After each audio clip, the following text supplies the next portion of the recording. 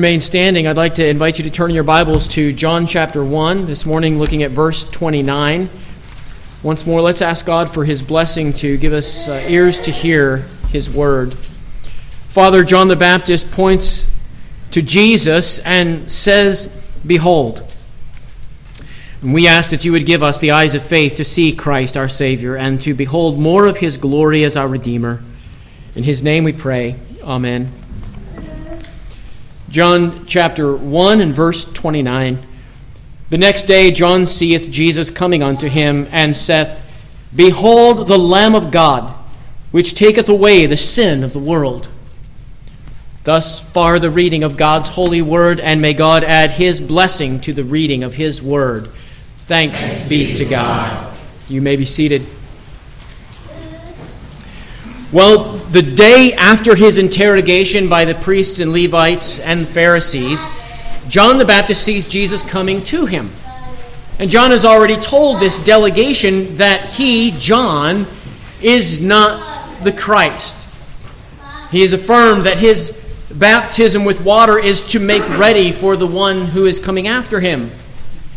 That the cleansing from sin and the renewing of the soul that his baptism points to is actually going to be fulfilled by this one who comes after John. And now, in verse 29, John the Baptist presents Jesus to Israel as God's atonement to redeem His people from their sin. "Behold, the Lamb of God, which taketh away the sin of the world." So let us also hear with humility and with joy and with faith and with love that God redeems His people from sin through the sacrifice of His Lamb, Jesus Christ. First, let's consider what it means that Christ is the Lamb. The Old Testament gives us many examples of animal sacrifice. Even as early as Cain and Abel in Genesis 4, we learned that Abel brought a sacrifice from the best of his flocks. When Noah departed from the ark, he offered sacrifices of clean animals, of which he kept 7 of every kind in the ark. When Abraham was told by God to offer his own son, Isaac, in sacrifice, Isaac asked his father on the way to Mount Moriah, "Behold the wood and the fire, but where is the lamb for the sacrifice?" To which Abraham replied, "The Lord Himself will provide the lamb for the sacrifice." And indeed, the Lord did provide a substitute for Isaac, a ram caught in the thicket. When God delivered Israel from slavery in Egypt, they were to mark their doors with the blood of a lamb so that the destroyer would not smite their households as he was smiting all of Egypt. In the law of Moses, the Lord gave Israel careful instructions about many types of offerings, about the sacrifices for atonement, which is specifically important for our text. Morning and evening, a lamb was to be sacrificed every day at the sanctuary. On the Day of Atonement, the priest was to pronounce the sins of the people over the head of the scapegoat and then send it into exile in the desert, bearing away the sins of the people. Another goat was then taken and slaughtered, its blood being poured out for the atonement of the people.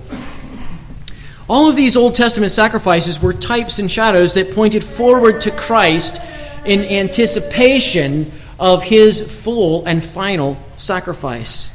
Hebrews 9:11 through 14 explains, "But Christ being come an high priest of good things to come, by a greater and more perfect tabernacle, not made with hands," that is to say, not of this building, "neither by the blood of goats and calves, but by His own blood, He entered in once into the holy place, having obtained eternal redemption for us." And then he goes on to contrast this perfected work of Jesus with the imperfect work of those Old Testament sacrifices. He says, "If the blood of bulls and goats and the ashes of a heifer sprinkling the unclean sanctifies for the purifying of the flesh, how much more shall the blood of Christ, who through the eternal Spirit offered himself without spot to God, purge your consciences from dead works to serve the living God. And he goes on in chapter 10 to show the relationship of the Old Testament sacrifices to Christ, saying, for the law, having a shadow of good things to come, but not the very things, can never with those sacrifices which they offered year by year continually make the comers thereunto perfect. So the ongoing nature of the sacrificial system spoke of its imperfection. For if it had made them perfect, they would have ceased to be offered.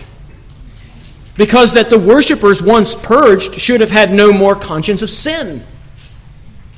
But in those sacrifices that happen over and over again, there is a remembrance again made of sins every year. For it is not possible that the blood of bulls and goats should take away sins. When John the Baptist announces, "Behold the Lamb," he points to Christ as the fulfillment of those Old Testament sacrifices, which leads to the end of the sacrificial system's operations. In the book of Hebrews, the Christians were exhorted to remember this sufficiency of Christ's sacrifice so that they would not be drawn back into the shadows of the Jewish temple ritual. Now that Christ has come, we must not return to those modes of worship in order to cleanse our conscience. There is no power in those modes of worship to cleanse the conscience. And if there is no power to cleanse the conscience in those divinely revealed ordinances of the Mosaic Law, then how much less should we turn to other rituals and other worldly means to try to bring peace to our guilty consciences? We need to hear John's testimony, "Behold the Lamb," as the only one who can bring peace of conscience. So what are we to do with the ceremonial law of the Old Testament? Well, many Christians, sadly, have nothing to do with it, and that's a great mistake. As God's Word, those laws still have profit for us. But we don't practice those laws as the ancient Israelites did. Instead, they continue to bear witness to us about Christ. From that sacrificial legislation, we learn about Christ's substitutionary atonement. He is the ram caught in the thicket to substitute for the death of Isaac. He is the scapegoat sent into exile in the desert for our sins. His blood was taken in exchange for ours, his life for our lives. Behold the Lamb. But let's also consider this great mystery that Christ is God's Lamb. Now, all of the animals of the Old Testament sacrifice belonged to God. So in a real way, every sacrifice was God's own provision for making peace between himself and his people. But this title for Christ speaks of a more personal, more intimate, more ultimate connection between God and Christ, the Lamb. We might recall here the parable that Nathan told David when he confronted David's sin with Bathsheba. He said that there was a poor man who had one little ewe lamb that he loved like a daughter. It was his dear companion. But when his rich neighbor had an unexpected guest, he took the poor man's little lamb, slaughtered it, and served it up for a meal. When David heard this, he was understandably moved. Here was a lamb that was not raised as a farm animal, but as a daughter, to use Nathan's description. This lamb was in the man's affections, not in the man's stable. It was brought up with his children. It ate from his food, and Nathan even tells us it drank from the man's own cup. You got to love an animal to let it drink from your cup. It lay in his bosom at night. If a man can be so attached to a lamb that does not even share that man's nature, then think of how much more dear Christ, the Lamb of God, is to God the Father. He was described in verse 18 as dwelling in the bosom of the Father. In John 17, Jesus will speak of the love that he enjoyed with the Father before the world was made. The Son, Jesus could say, always pleased the Father.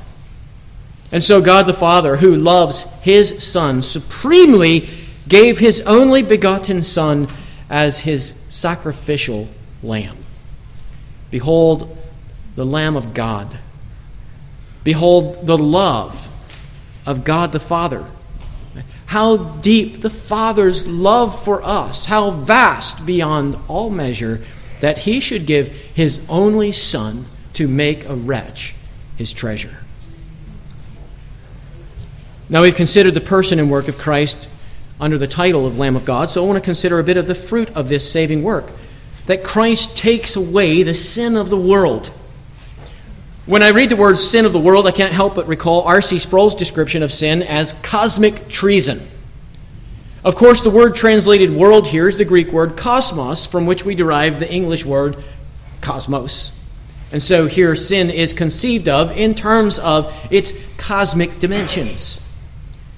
Sin in this declaration is in the singular.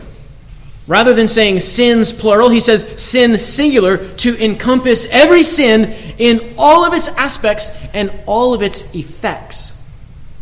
Sin is the defying of God's rule. Sin is the dishonor of God's holiness. Sin brings defilement upon our conscience. It brings dominion over our will. Sin brings defeat of our soul in death. Because sin defies God's rule, it must be punished as high treason against heaven. As we'll see this afternoon in our study of the Shorter Catechism, every sin deserveth God's wrath and curse, both in this life and that which is to come. Ezekiel prophesied, the soul that sins, it shall die. Romans 6:23 says that the wages of sin is death. For the Lamb of God to take away sin, he must, like the atonement sacrifices of old, he must be slaughtered in the place of the sinner, the innocent in the place of the guilty. Sin as treason against God is not simply swept under the rug as a bit of dust. It must be answered with perfect justice. Only in this way is the rule of God maintained with justice and righteousness.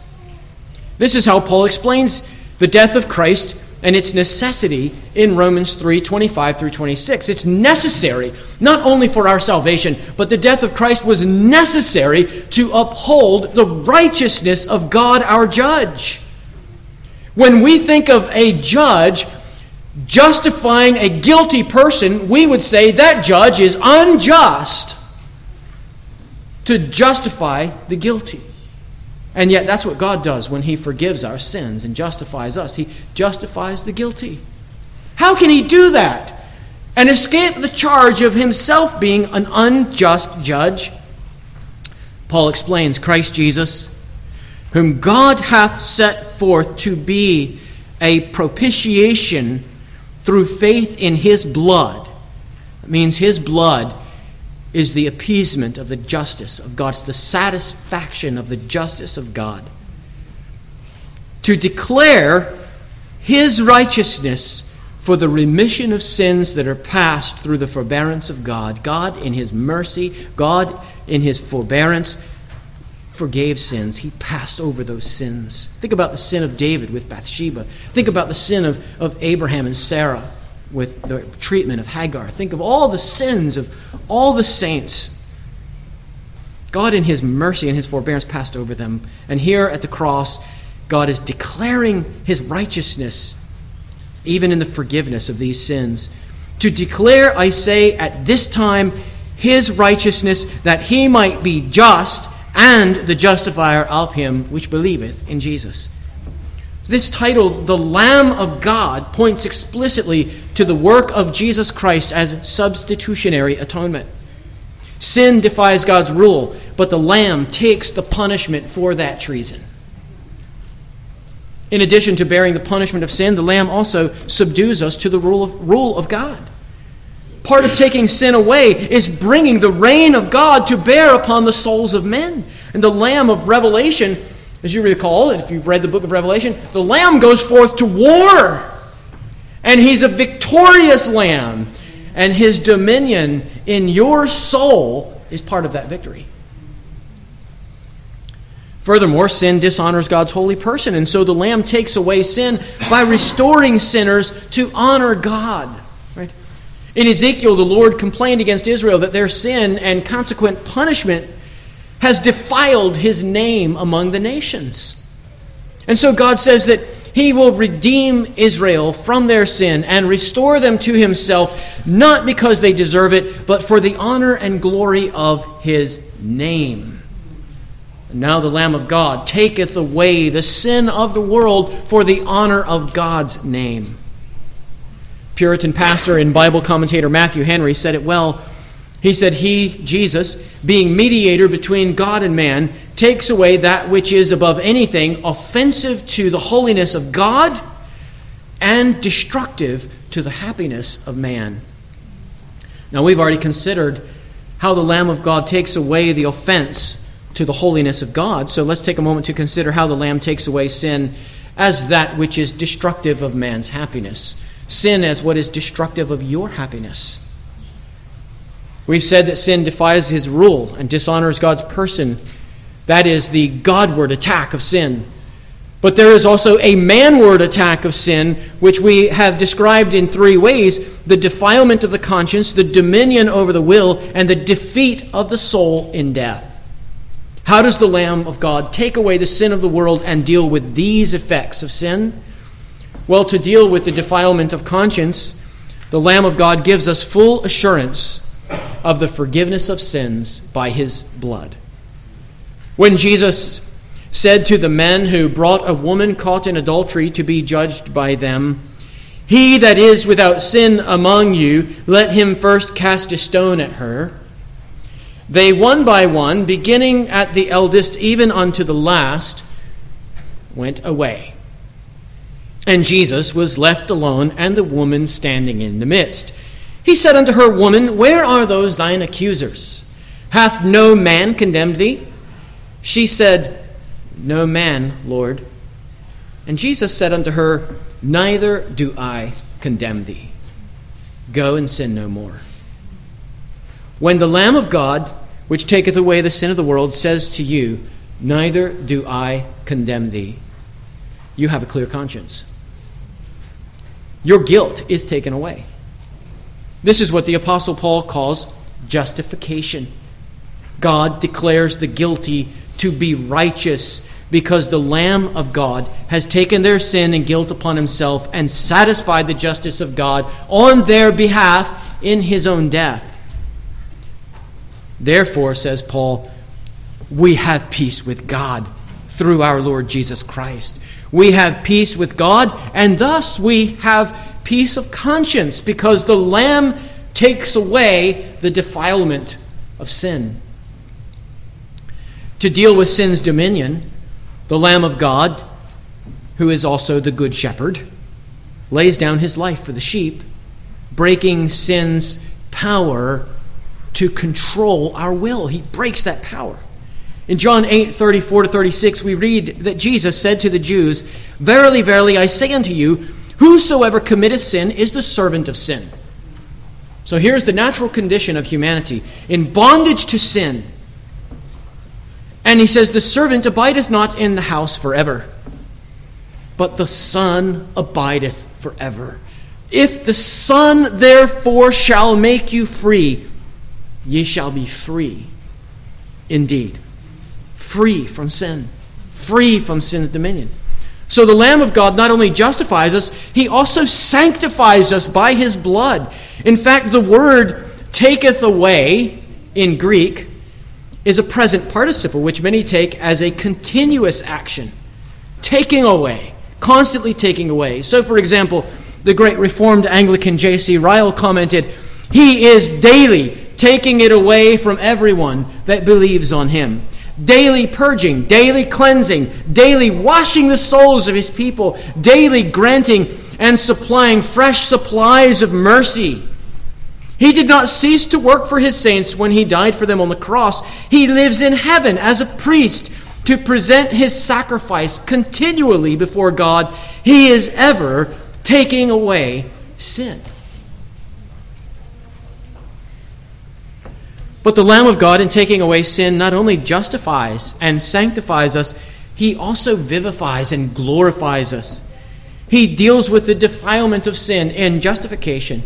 He deals with the dominion of sin in sanctification, and he deals with the defeat of the soul in death by resurrection, alive together with Christ. And whose sin does he take away? John says, the sin of the world. Now, contrary to our Arminian friends, and they are our friends, John the Baptist is not declaring a universal atonement in which every individual's sin is taken away by the Lamb of God. Would that it were so. We would love that to be the case. What a better world we would live in. But alas, the totality of Scripture, as well as experience, teaches us that sin has not been taken away from every soul. For the Arminian to be correct, the taketh away would have to be hypothetical, or conditional, or somehow incomplete. The Lamb would have had to have left something undone that man needs to come along and complete in order for his work to be perfected.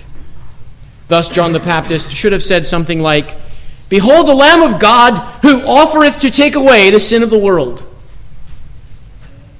Or the Lamb of God who nearly taketh away the sin of the world. But we know that's not what the Baptist message was. Atoning sacrifice of the Lamb of God is a definite, effective, and full atonement. He left nothing undone so that he can say from the cross, "It is finished." He doesn't ask for our help. He doesn't ask for our partnership in this great work of atonement. Quite fittingly, Jesus says to the 12 disciples on the night of his arrest, "Behold, the hour cometh, yea, is now come, that ye shall be scattered every man to his own, and shall leave me alone."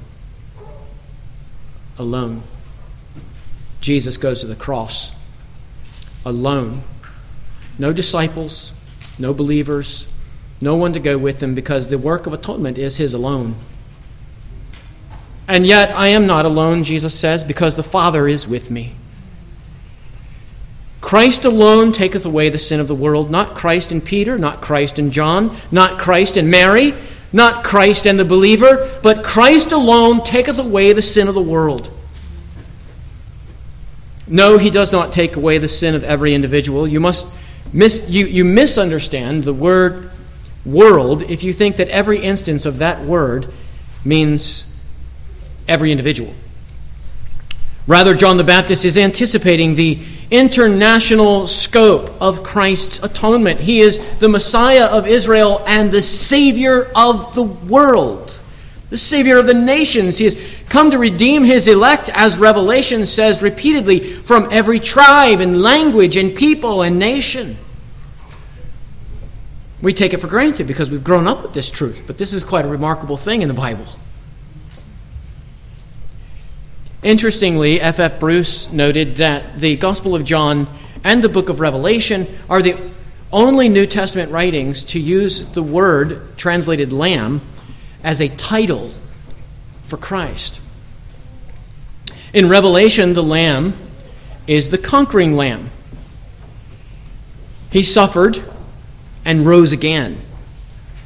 His conquering power is indicated in Revelation by 7 horns, which are the 7 spirits of God, or the sevenfold Spirit, anointing him for dominion as King of Kings and Lord of Lords. Horns are for an animal's defense and offense. Large and many horns signify strength and power.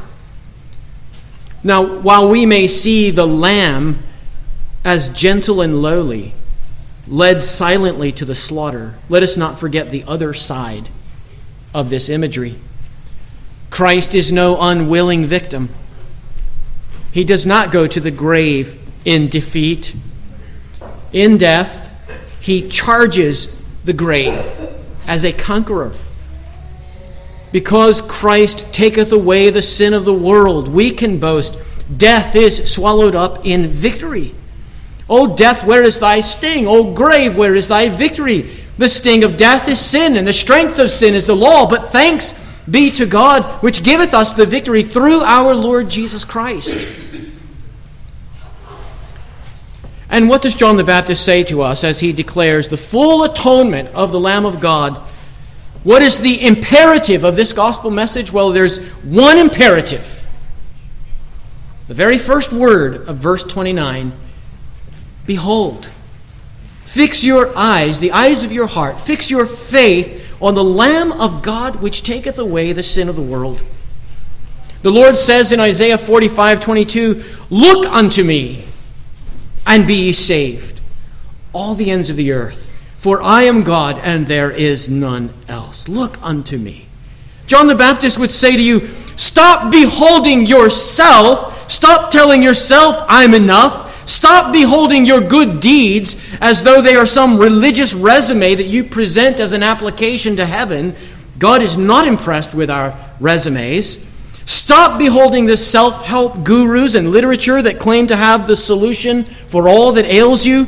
Stop beholding pop spirituality that says that you are your own little God and you can shape reality around your desires.